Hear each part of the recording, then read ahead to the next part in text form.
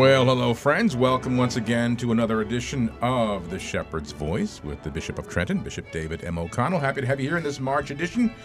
Joining us here in the studio also is Cheryl, and we want to welcome to the program especially the host of the program, Bishop David M. O'Connell. Welcome, Bishop. Thank you, Jim. Hello, Cheryl. Hello, Happy everyone. to have you here. Good to be with everybody today. Always great to have you. Yeah, I hope all is going well for the holy season of Lent for everybody. It's a special time of year, kind of a determined time for us really to focus on our faith and the demands of our faith and ways in which we can grow more deeply in our faith through penance and prayer. I was sorry I couldn't be on the air last month. I don't know what happened in February, just got away from me in terms of scheduling, and it always seemed like on Fridays something came up that I had to do and I couldn't get out of and I couldn't get back and forth. So, well, you're just the bishop. You shouldn't be that busy. Piece of cake, right?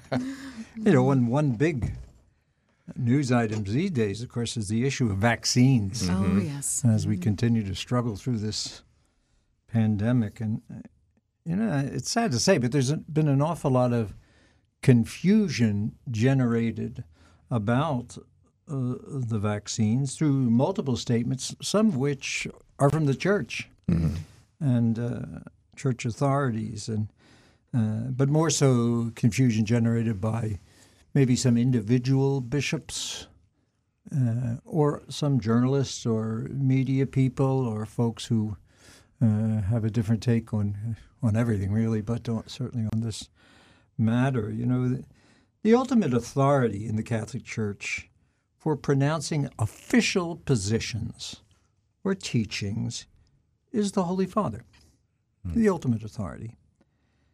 And with the Holy Father closely is what we call the Holy See, or the Vatican, the various departments charged with oversight of different aspects of church life. We speak about the position of the Church, position of the Holy Father, the Holy See, and the College of Bishops in union with the Holy Father. And their pronouncements are binding on the faithful, but only when they explicitly say so. So, I like pizza. Well, that's not a binding on anybody but me. And it takes the explicit identification of a teaching as a position of the Church for it to be binding. And so people don't always think that or realize that, and they just think everything that's said, even in Rome, is, you know, de fide definita, and it isn't. When a teaching is meant to be official and binding, it says so. Now, anybody is free to express an opinion, but they're not free to call it official church teaching, nor are they free to call an official position or church teaching into doubt among the faithful. People ask, what's the role of the United States Conference of Catholic Bishops? Well, they're bishops, and they're bishops in union with the Holy Father. However, their role is to show collective support for an official position or teaching of the Church. They don't develop the teaching. They don't make the teaching. They support the teaching that is created definitively in the Church. The local bishop, for example, myself, my responsibility is to teach what the Church teaches, to present the position of the Church, and to make judgments when and when not to make statements. I wish some bishops were a little bit more judicious about that. And it's the one thing that I've noticed in recent years is the constant flow of statements coming from either the Bishops' Conference or individual bishops, you know. A statement should be a very serious declaration or announcement or pronouncement of something of significance and importance. It shouldn't be just some, I woke up this morning, I'll make a statement, you know, on this, that, or the other thing. Now, let me get, you could see what kind of teacher I was. I'm going off in these tangents. Back to vaccines. The Holy Father has encouraged the use of vaccines And he speaks about their use as a matter of charity and common good. That makes sense. We can see that. But he has not required, as an official position of the church, that all Catholics take vaccines. And that's not been presented as the official teaching of the church. He's encouraged it. He's encouraged it strongly. He's asked his Holy See, his Vatican offices, and his bishops throughout the world to encourage it, but he has not made it the official position of the church. And so if people, and I hear this all the time, if people Catholics don't want to take the vaccine, that's up to them. If they do want to take it and they heed this call to the common good and to charity, that's up to them. But it's not being presented as a requirement.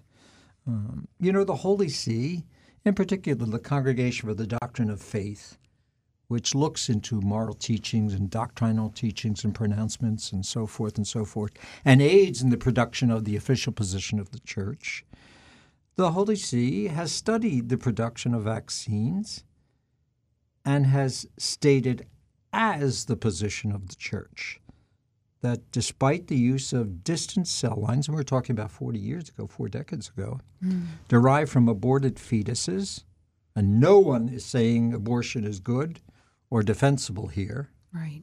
They're just presenting the fact. The use of vaccines, and they specify Pfizer and Moderna in particular because the cell lines were used in the production of or in the testing of the vaccine, but not in the production of it. Okay. So they're very far removed. But those vaccines are morally permissible, especially when, and this is the thing that's when there's no other option in times like these, in times of a pandemic. Okay. That position of the Church outweighs any individual positions to the contrary. It doesn't prevent positions to the contrary. It just outweighs them from a moral point of view. Again, the Holy See is not requiring vaccine use. It is saying, though, that vaccine use is morally permissible if you choose to take them. Now, the Bishops' Conference has come out with several statements, position papers from the office of the chairman of the Doctrine Committee of the Bishops' Conference and the office of the Pro-Life Activities Committee of the Bishops' Conference. They've explained this. They put it out there. Granted, not everybody has a computer to read it. Not everybody has access to other media agencies and to get some of these things. But it's out there, and it's in the newspaper. It's online. A question was raised by the Archdiocese of New Orleans and the Archdiocese of St. Louis regarding the Johnson & Johnson vaccine. And that's where the controversy seems to be now. I think people understand the Pfizer and the Moderna and all that goes with that. Right. Some may not like it, some may speak against it, but it's out there. It's been presented, I think presented sufficiently. I know I've tried to do it here in the Diocese of Trenton. But the Johnson & Johnson vaccine, at least as presented by New Orleans and St. Louis Archdiocese, has raised some moral concerns about its connection to the direct use of aborted fetal cell lines. The Church has studied this, responded immediately, and has said, and this is what the Church has said, if you can choose Pfizer and Moderna, take one of those vaccines. But if you can't, the use of the Johnson & Johnson vaccine is morally permissible because there are no other options. And so that's the position that the Church has taken. And it outweighs other opinions to the contrary. And again, it's for the common good. It's for your health and welfare. It's for the health and welfare of your immediate family, your church community, whoever it is, and that's your only option. We're talking about exclusively, specifically during a pandemic. Sure, and that's the focus here. And some people, they've been advised by their doctors or other medical professionals that they don't need to take the vaccine. Mm-hmm. Some people who have had the COVID and so You're on. looking at them. We had it. Oh, you had it. Yeah, And you and don't I- have to take the vaccine. Well, first of all, they're telling people like us that who have had it, who have tested positive for the antibodies, which we have, to get to the back of the line if you want yeah, it. let someone else go first. Exactly. Yeah. And the other thing is now they're using our group, our numbers, as part of those. They're kind of putting it side by side with the vaccinated. We have people who are vaccinated. We have people who have had it. It's adding to the herd immunity. Yeah, and we the fact of the matter is we don't know everything about this vaccine, its effects, and whether or not the vaccinated person can carry, although they don't have the disease, can carry the disease, having contacted it some way. There's a lot of questions, and I would say a lot of confusion. You know, it's the lead story or one of the lead stories on the news every night. Yes. And so there are some who their doctors are saying, well, you really don't need to take the vaccine or you don't need to take it at this time. There are others, like the elderly and in those special groups that we've been hearing about for the last year, that really need to and they should be in the front of the line. Right. And should get the vaccine as soon as possible. I know I have had my second shot. I took the Moderna vaccine. I had my second shot. And after the second shot, I got very sick. Did you? I had a very, very difficult reaction to it. And by that I mean headache, and I felt achy. I felt like I was run over by a truck, you know, and a little bit of the chills and so on and so forth. It passed. I only had it for a day or a day and a half or so. And actually, I could have gone into the office. I mean, I didn't feel so bad that I couldn't function. Yeah. But I did feel bad. I knew something wasn't quite right. But the doctors at the hospital said, well, that's a very good sign because it's a sign it's working. Right, right. Okay. And some people have that reaction to a flu vaccine. I Yeah. mean, they're just a little Any bit kind more of vaccine. sensitive. Right. It kind of throws you into a funk for a Yeah. day or two, and And then you're some back. had no reaction. Yeah, That's right. right. And So- see, for us, now we've talked a lot about it. There's not in our mind. There's not enough data on people like us who have had the vaccine, have had the virus, and have the antibodies. And do you really want a vaccine on top of that?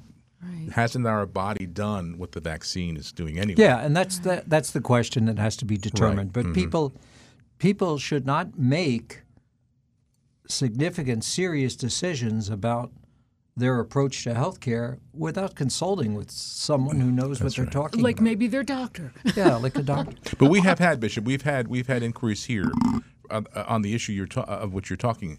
Mostly about the J&J. About the J&J when that came out, and the moral responsibility, the ethical responsibility of Catholics in the vaccine. So you're clarifying it very well for the listeners. Yeah, I think it's important for people to know. Pfizer and Moderna, you know, they're not perfect. There is some connection, but it's not as much a connection as J&J. But even still, with J&J, the Church has said that it is morally permissible to take the vaccine, especially, you know, in some places where they only have the J&J vaccine. Exactly right. Or some places they run out of the other options. Right. Better to take the vaccine and be done with it than to, fiddle around and take chances. You know. Exactly. Again, a matter of the common good. You're not just doing this for yourself, but you're doing it to protect others. And I say this all the time. People don't realize this in church matters. You know, priests have gotten COVID. And the only reason they got it is because they were in contact with the faithful at Mass or at sacraments or funerals or some other means of contact. And some of our priests have gotten very sick as a result of this. Some not so sick, but they did have a reaction to it. And so we're trying to protect everybody as best we can. So let's give one another a break here and try to move forward as best we can. If the Church has said, and it has, it's morally permissible to take the vaccines, including the J&J. Although if you have another option, the Church would prefer you to take the other option. Right. But if you don't, morally permissible to take the vaccine. That really clarifies, as you say, the Holy See has put out their their directive, their statement, and then the U.S. Conference of Catholic Bishops, they're here to explain it and break it down for us. And make sure people understand it, make sure it's communicated, and that's the role of the individual bishop as well. Mm-hmm. And the pushback sometimes, Bishop, will be, why if the Johnson & Johnson vaccine, and I think I even read, I didn't read the article, that Johnson & Johnson is denying that there's fetal cells used in that, but that's a different story. But when people say, what the church is saying, that there is no obligation to get the vaccine, that's between you and your doctor, number one, right? Mm-hmm. I mean, there's a moral obligation to get it or not. If the doctor says you don't need it, don't worry about it. Yeah, that's what your doctor. But even if the doctor said it's good for you to get it, and you decide I'm not going to get it, some people just don't believe in vaccines. Right. Okay, that's your opinion. Don't force that on the world. You hold your opinion, and the church isn't holding them responsible. And the church is not telling them to do or not to do. Okay, there is freedom. Yes. In the individual person, and the church is giving people that freedom. Now, if the church felt more strongly or wanted to require it, they'd say so. Right. That was my point in the beginning. Right. Yeah. The church wants something, is presenting something that must be believed by the faithful. It will say so, or it will say it in a way that it's very clear that that's what they mean. Yeah. Right. Very Short of that, they have a responsibility to give us guidance, encouragement, instruction, and then to move on. And with the bishop's statement this week, of course, the mainstream media will play that to a certain way and spin it a certain way, and if people are watching that, they're going to get the wrong idea. Absolutely, and last night I watched two different news broadcasts, and the broadcast was Catholic Church has problems with, and in one of the two broadcasts they didn't say that the church has said it's morally permissible. Given the circumstances that we're facing. And the problem is that people look to the secular news media for their Catholic instruction and not to the ones who are. Right. And as I say, it becomes further confusing when one or two bishops here and there decide that they have the direct line and that they're going to say something and, And we have some bishops who would prohibit breakfast cereal if they had the opportunity to do it, and they'd come up with some moral justification for that. Anyway, I think that's good clarification. Clear. Good. We can close the book on that one. Well, it won't close, but again, I've taken my responsibility to make sure this information gets out directly, first to the pastors and priests, then to the people through the publications of the diocese, and we'll just take it from there. Okay. But I did want to say something today because thank you. As you're getting questions, we're all getting questions, sure. and the pastors are getting questions. And people are just reading a variety of sources. Like on any topic, there's going to be variance in opinion and guidance, and who do you listen to? So you're going to be 50% 50% yes, 50% no. What do you do? Anytime anybody says anything, I always say, "What's your source? Where are you getting that from? that's What a are you good one. reading?" Because Yes. depending on what they're reading. Yeah, sometimes it's just blather, people talking. Yeah, well, I heard. Well, somebody said. Well, I saw on Facebook. Yeah. Oh, now there's a source of information. Yeah, that's great. Anyway, I wrote a pastoral letter and released it on the feast of the Chair of St. Peter. And that's something that bishops do from time to time if there's some area in church life that they would like to comment on, or they would like to encourage the faithful to think about, pray about, reflect on, and I did that. I've written 4 pastoral letters in my going on 11 years as bishop. It's not that I don't think there's more that needs to be said, or that I couldn't write more, but pastoral letter is a substantial reaching out to the clergy and faithful of the diocese, and so I just thought the time was right, especially in this, as we were all struggling with this pandemic, to write a pastoral letter on the presence of God. Because, as you know, when the going gets tough, sometimes people will say, "Oh, well, where is God in all this?" Exactly. Or God has abandoned me, or God doesn't listen to my prayers, or worse yet, there is no God. And so I thought it was important to put in the presence, the idea of the presence of God, the reality of the presence of God, the experience of the presence of God before the faithful, so that they can think about it. We all have more time to think about things like that these days. And I can't think of too much that's more important than reflecting on the presence of God. And as I wrote, I write the way I speak. Maybe whether that's good or bad, I don't know. But just reflecting on things that have occurred in life. The pandemic being one, but I also reflected on those who are. I kicked off with the notion of social distancing and how that's kind of become a new term in our vocabulary this past year, and how the pandemic it requires it in gatherings, even in church gatherings.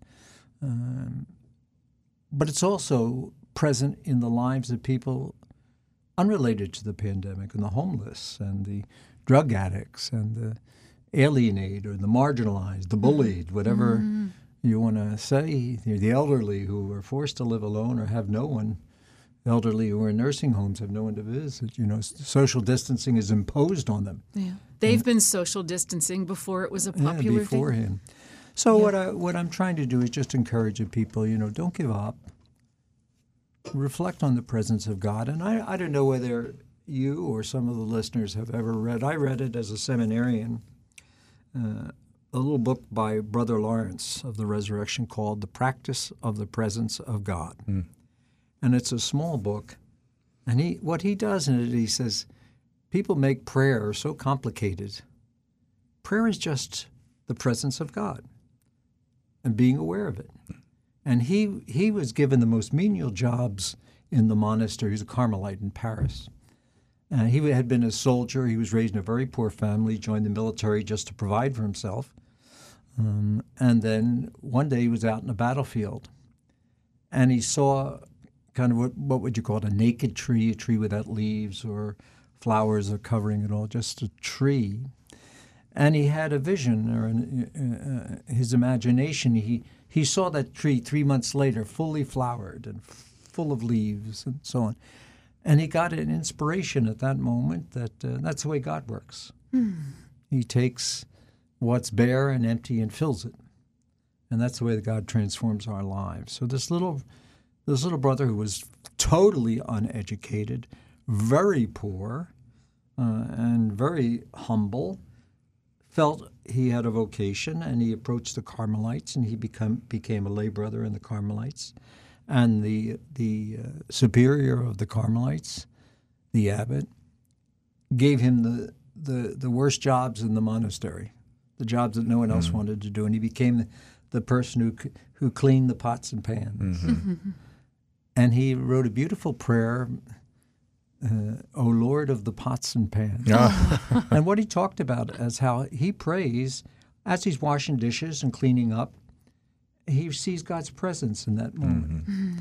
And so he wrote this beautiful book. And so I've taken little snippets here and there out of his writings. They were collected after his death. And, for a guy whom everybody regarded as kind of dumb and kind of common, when people would visit the monastery, even some of his brother monks, they were amazed at this depth of his spirituality and the sense that this is a man who is intimate with God. And so he's got a lot of very good advice for us. And I just, I remember I was a novice in 1975. And that his book, his writings, his lessons have stayed with me ever since then. So I'm just sharing that with the faithful. And basically just to let them know, God is with us everywhere. If we try to be conscious of the presence of God, if we go to meet God wherever he is, and he's everywhere, we can be sure that God's going to come and meet us where we are. And so anyway, that's the pastoral letter that is out. And where can people find that? People can find it on the diocesan website and on, dioceseoftrenton.org, or on the Monitor website, monitor.org. Just Google it. Yeah. It's called Behold, I Am With You Always. And that's what I named it, of course, for the writings of the end of St. Matthew's Gospel, as our Lord has ascended into heaven. That's what he promised us. He'd be with us, and he's been faithful to the promise. And I think the parishes will make it available on their websites or links to it on their websites. Again, I don't get paid for this, Ron. I'm not promoting this as a book like you see on TV.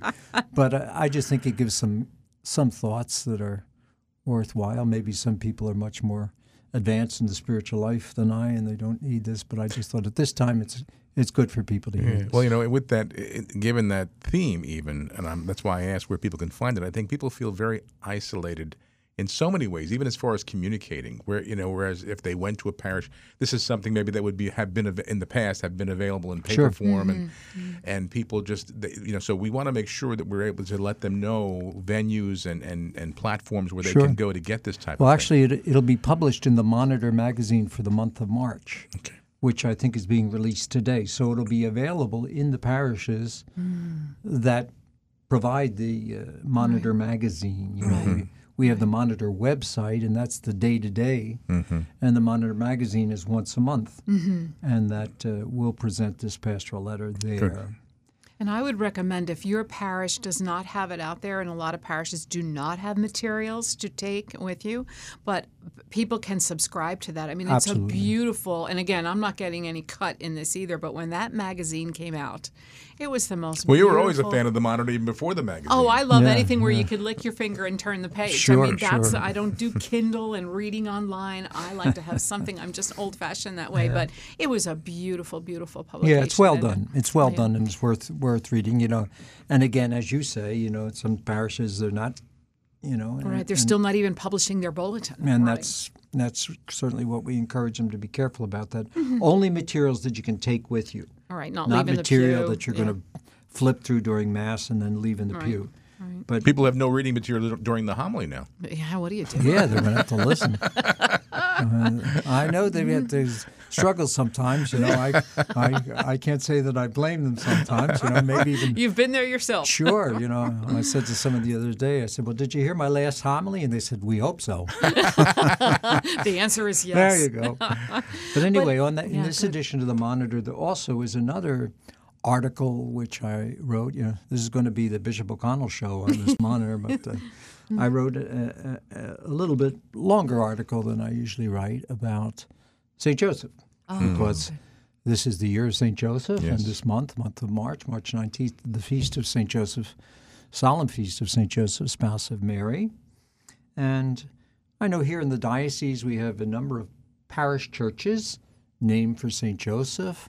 We have, of course, right down the street in the St. Lawrence Rehab, we have St. Joseph Hall, which is a long-term care for people, and a number of things that are patterned after St. Schools and all of that.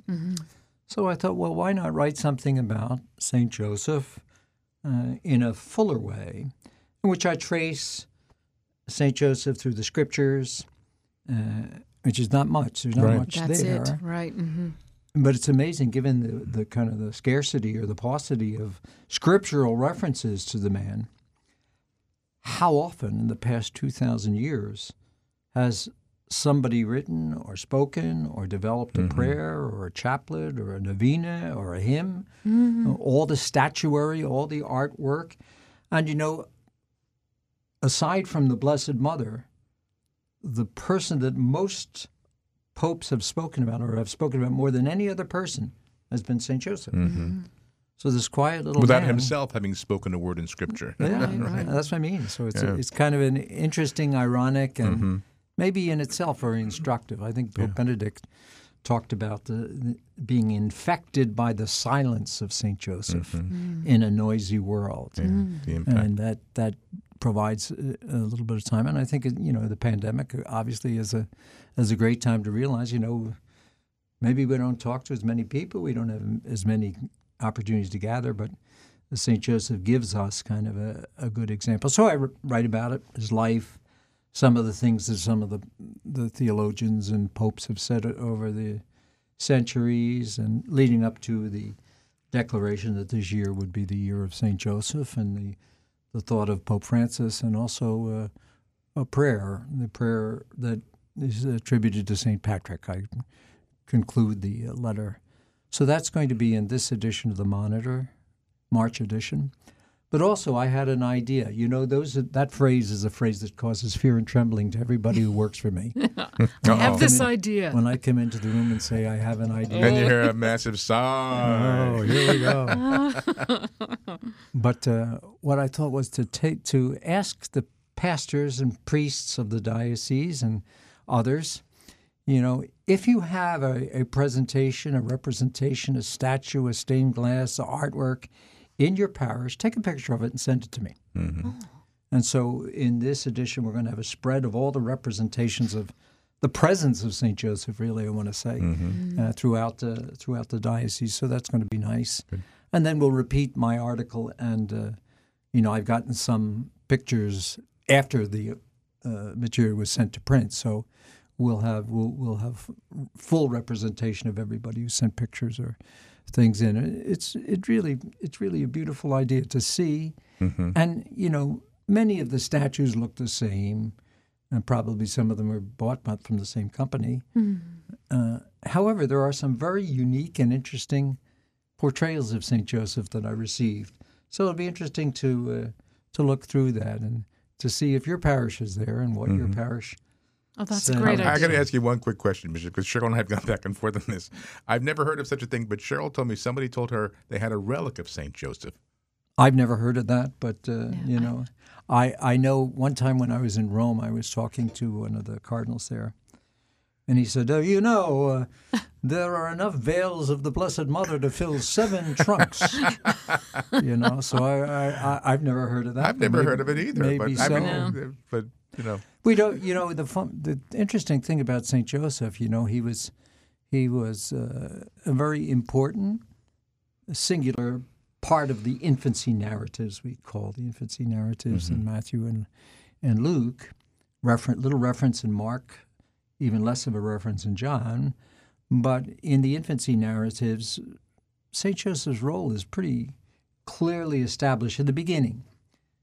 And then we can follow him, or we can see his presence up till Jesus is around age 12. You remember we went to the temple in Jerusalem, again, which was the custom for the Jews in that time. And then all of a sudden, St. Joseph just disappears. Right. We don't know anything else about him. Of course, there's a lot we don't know. We don't know how old he was when he met the Blessed Mother. We don't know how old he was when they married. We don't know kind of the ins and outs of his daily activities. We don't know anything about his background other than the lineage that's described in the Scripture that places him. We don't know when he died. Right. And we know so little. Where he's buried. So, you know, if they have a... Ask the guy with the relic. He must know somebody. If they have the relic, good for him. So tell him I'd like to see it. I'd like to venerate it sometimes if it's an authenticated relic. Not everything that people say is relics is authorized by the church. So we have to keep that in mind. But anyway, St. Joseph, great saint, patron of so many things. You know, here's a guy who said nothing, not too much actually in the Scriptures. You know, we have some record of his conversations with the angels and with this and that.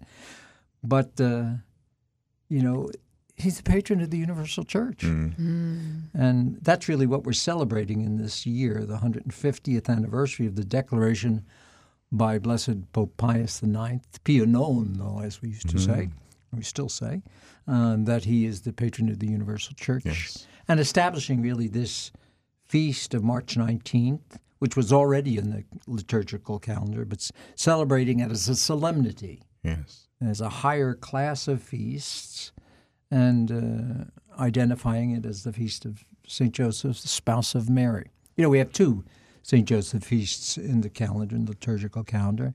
This one on March 19th, and one on May 1st. This is St. Joseph, spouse of Mary. May 1st is St. Joseph the Worker. This, you know, and you're Italian. You knew that. It's a giveaway. Buongiorno. What are you talking about? Tell me, did you have a customary Joseph's table growing up, or no? Not in my home. No, I think more so when Cheryl and I started dating, we started getting into the Zeppeli and the whole thing about on St. Joseph's. Okay. Oh yeah, it's all about the Zeppeli. It's all about the Zeppeli. Zeppeli is very good. The St.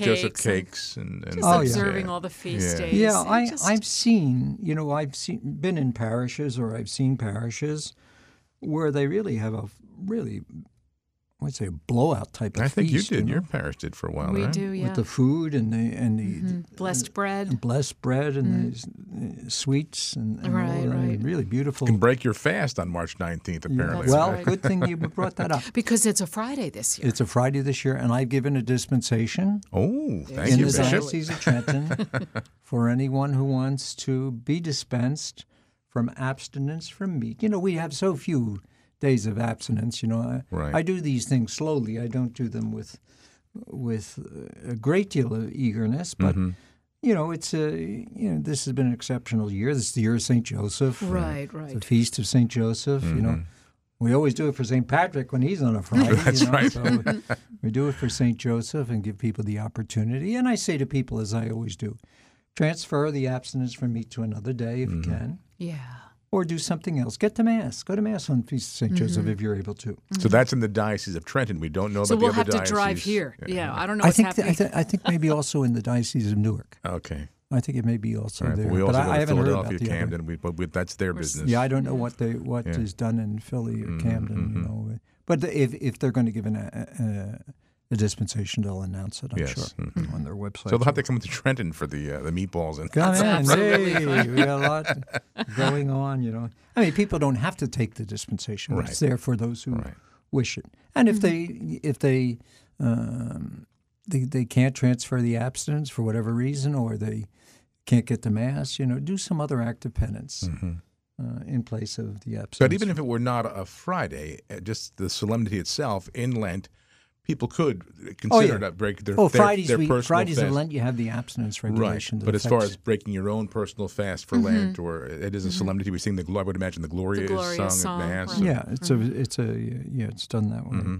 You know, speaking of Mass, I will celebrate the Mass for St. Joseph this year, and we'll broadcast it. It will be celebrated in the Chancery Chapel, our small chapel, where I've been broadcasting Masses, many Masses. When I'm not in a parish broadcasting, I'll broadcast from there. And so those who would like to tune in, go online, go to Mass virtually. For St. Joseph, it'll be available on the diocesan websites and the Monitor website. Do you know what time, Bishop? I think probably it's broadcast, so it'll probably be repeated throughout the day. Okay. Usually So we go what to we the do diocesan with- website and it'll What be we there. do like for things like that is we usually make it available starting at 6 a.m. And then it's all day, like I did for the Stations Right. of the Cross. Right, okay.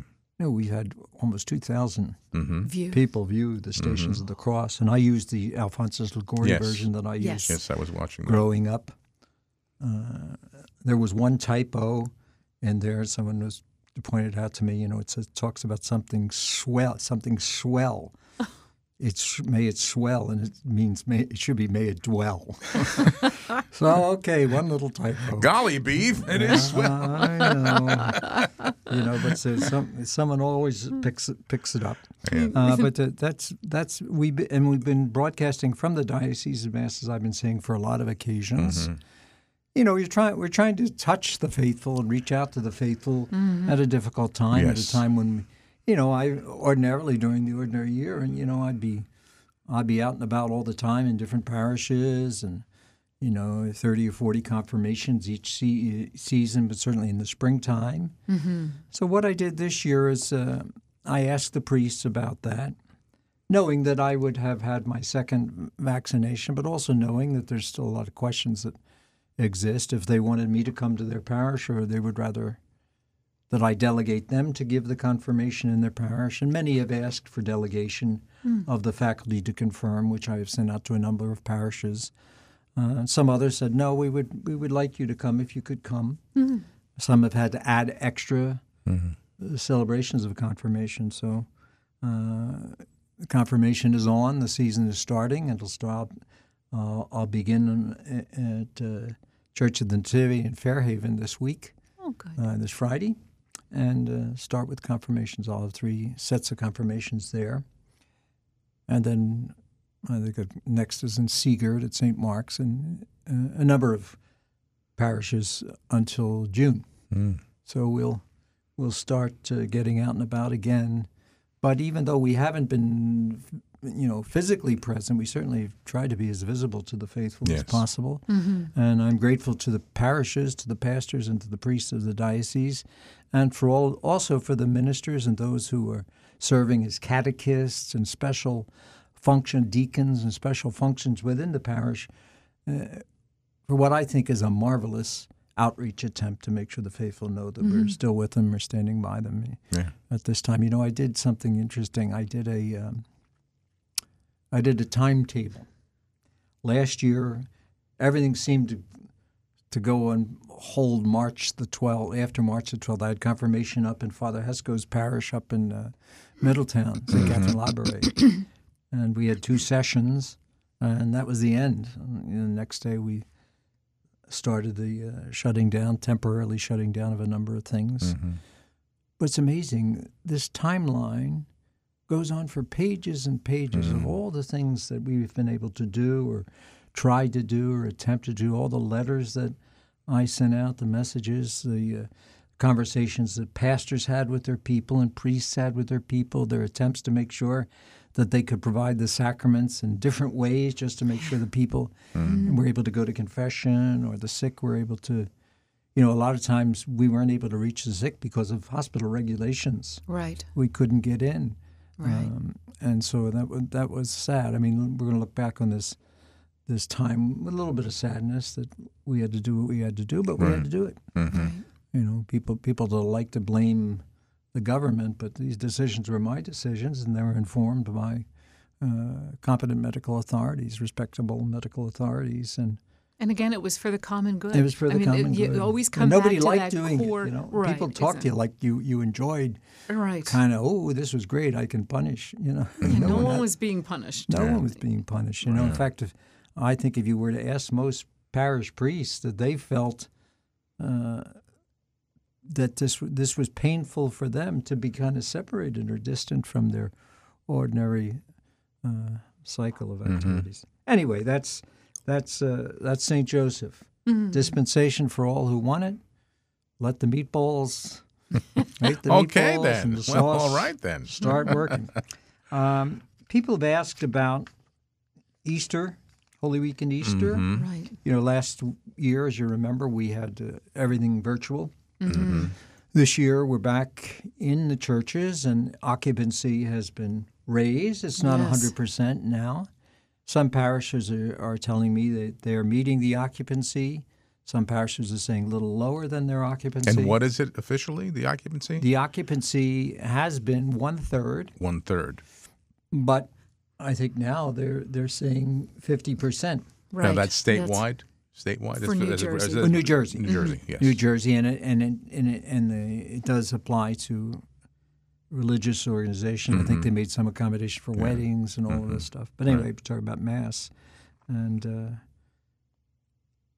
some people, raising the occupancy to 50% doesn't really help because of the social distancing requirement. You can't, you maybe can't have 50% in some churches because of social distancing. Right. So, and that still applies, the social distancing and the masking and all of that. Right. So. Anyway, we have some adjustments you'll notice to the liturgies. The Chrism Mass will be live streamed rather than in person this year. And the priest will be present because the priests in my presence, have to renew their priestly commitments. And then we'll consecrate the chrism and bless the oils, and then give them to the priest to take back to the parishes. But we won't have, frequently, that's the one time a year I join the priest for dinner. We won't have that. I'll have all the seminarians there to help with the oils, and they'll be given to the priest. The priest will be social distanced in the church, but we will make it available via live stream so the faithful can still participate in the Chrism Mass. Palm Sunday, the adjustment, I'm just going back in my head here. Palm Sunday, the adjustment, the only real adjustment, we're cutting out the beginning of the Palm Sunday service, in the back of the church with the blessing and the gospel and the procession. And that we're omitting this year. We'll have the palms on the altar. They'll be blessed, and then they won't be available until after Mass is over. So the servers or the deacons or the priests will bring the palms to the back of the church at the end of Mass, and then people can take the palms as they leave. Remember last year we really couldn't have palms. So. Exactly. Didn't right. have it, yeah. Yeah. So anyway, we've adjusted that. Holy Thursday, the adjustment will be there'll be no washing of the feet in any of the parishes. Mm-hmm. That is. I can't say I'm sorry to see that, but that'll be taken out. That's my own little opinion here. No letters, please. No mandate. No. Yeah. But that will be omitted, and then at the end of Mass, as we have the procession and the reposition, usually in some special altar. This year we will just repose the Blessed Sacrament in the tabernacle. We'll still have the opportunity for folks to have their adoration and holy hours. Can they visit their 3 churches or 7 visit whatever churches? the churches if they're open? That's great. I've done this much to the embarrassment of some pastors. I'll get to the church. You show up. And the door is locked. And I'll call us. Don't you have a master Father, key? I'm outside here. Where am I in the church? Where's adoration? But most of the churches follow the custom, and that's a beautiful. I used to take my mother on visiting the churches. So she really loved such a that. tradition. It was a great tradition. Yeah. Good Friday, we won't have the actual physical kissing of the cross. Okay, we'll have the bow, and then the cross will be there for the veneration and prayer of the faithful. Holy Saturday, again, some adjustments regarding holy water and things of that nature. Those who are in the RCIA programs or those who are being received into the church will be able to occur at the Easter Vigil. We had the election of catechumens in the parishes this year rather than a diocesan celebration simply because of the numbers.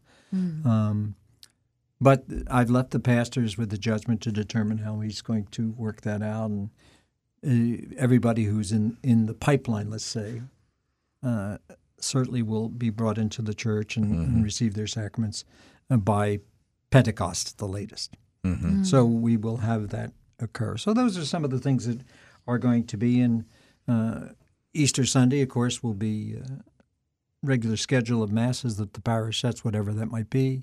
And again, throughout all of these things, in person, the pandemic protocols will be observed. Masks and social distancing, ventilation of the churches, cleaning of the churches, and all of those things. So, and I'm sure live streaming, for those that are still comfortable staying at home. And there are many people who tell me, oh, Bishop, I'm not ready. I'm just not there yet. Yeah. Right. And that's okay. We still have the dispensation until that's lifted. So now, is this something that the bishops in New Jersey all agreed on to be? This is something that the Bishop of Trenton agreed on. Okay, now it sounds similar to what you've received from. It's exactly what we're doing in Metuchen. Some, it makes sense. This is based upon what we did last year. Only the difference is in person. Right. So. I don't know what the other dioceses are doing. Okay, that's why I asked. But it sounds almost exactly the same. Exactly. We haven't discussed it, let's put it that way. But collectively. I have had discussions internally in the diocese with the Vicar General and his committee and some others, and this is what we've determined to do, but I'm not sure what the others are doing. And it makes total sense. And we sent these directives out at the end of January, so the parishes have had it a long time to be able to prepare it. Today, of course, very exciting. The Holy Father is in Iraq. Yes, arrived this morning. He arrived this morning. It's his apostolic visit and begins today, and he's going to be there, I think, 4 days. And this is the first ever papal visit to Iraq, so it's very exciting. And the Holy Father is trying to provide moral support to Christian minorities. At one time in Iraq, 2 million Catholics, now less than 200,000. And they're feeling the pain, and there's been some prejudice, some violence, and all of that. And the Holy Father is hoping to bring a message of peace to all of Iraq, but especially to the Christian minorities, and to facilitate the goal of building bridges with the Muslim world as best we can. The dimensions of the actually religious practices are vastly different, and the Holy Father is just trying to reach out as has been his custom and the custom of those who have preceded him, to continue the goal of being together and allowing everybody to worship God and to pray and so forth and so forth. So keep the Holy Father in your prayers. is a bit dicey. Yeah. It's not a real safe place to be. As you know, there were some bombings the other day, as you saw in the news, and the pandemic is particularly strong in Iraq. Oh. And so there's a lot of dangers that the holy challenges that the Holy Father is facing, but hopefully it'll be a beautiful visit and he'll be safe and return safely. Mm-hmm. You know, a couple things. We have a youth retreat coming up in the diocese, and that's going to be for on the theme of St. Joseph, speaking about the inspirations of St. Joseph. The retreat's entitled "Not an Ordinary Joe," not your ordinary Joe, and it will be on March 12th and 13th. Of course, it's going to be on live stream, but it's going to be coming from the Co-Cathedral, St. Robert Bellarmine in Freehold, on the 12th and 13th of March. The Feast of the Annunciation, has taken on a very pro-life significance, and so the diocese is having a novena to the Blessed Mother on the Feast of the Annunciation Novena.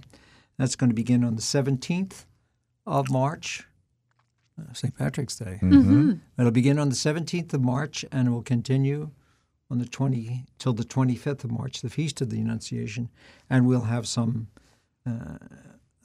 live stream and some other production and broadcast on our diocesan Facebook. Again, you can get all this information on the diocesan website.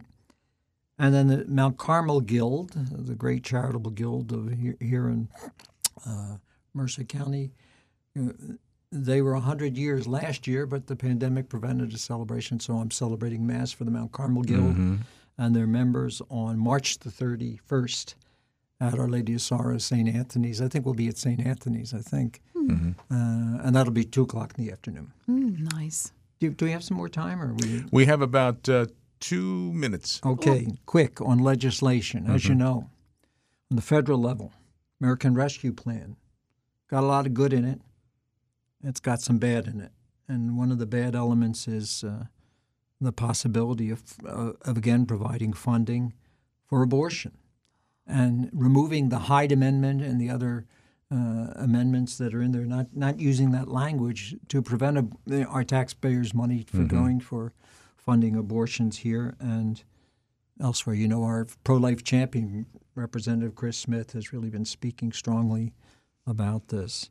On the state level, the New Jersey Catholic Conference, that's the bishops of the diocese, of the 5 dioceses, and the eparchy, and so on.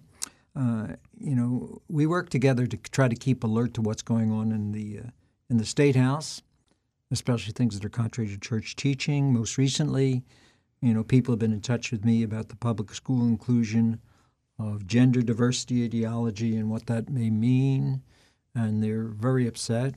This is public school. This is not Catholic school. This is public school. But there are many Catholic children who are going to public school, and the parents really have to speak their mind to the schools and let them know and try to opt out of things that they don't feel is in accord with their teaching and faith. The governor proposed the Reproductive Freedom Act. He has talked about it, and we are consistently working using all channels to try to oppose that. Certainly the New Jersey Catholic bishops have spoken out in October. I have wrote about it in November. Cardinal Tobin, I think, has an op-ed piece coming out soon from Newark, so that's important. And the third item is the codification of the redefinition of traditional marriage proposed by Steve Sweeney, the president of the New Jersey legislature, and to make what the Supreme Court allowed on a national level, to make that as part of the law of New Jersey, that will have some impact on our churches and on our church facilities, perhaps. And so that's coming down the road a piece, so we got to keep our eye open for that. But that should wrap it up. Well, it does, and just in time. But Bishop, again, thanks for being here with us. We appreciate it. And next month, First Friday is Good Friday, so we won't be here that day. Yeah, we won't be here. You might have a couple things to do that week. One or two, right? I'll be at the cathedral at noon on Good Friday. Okay. Right, great. And we'll see you back. God bless you. Thank you. God bless you all. Thank you so much.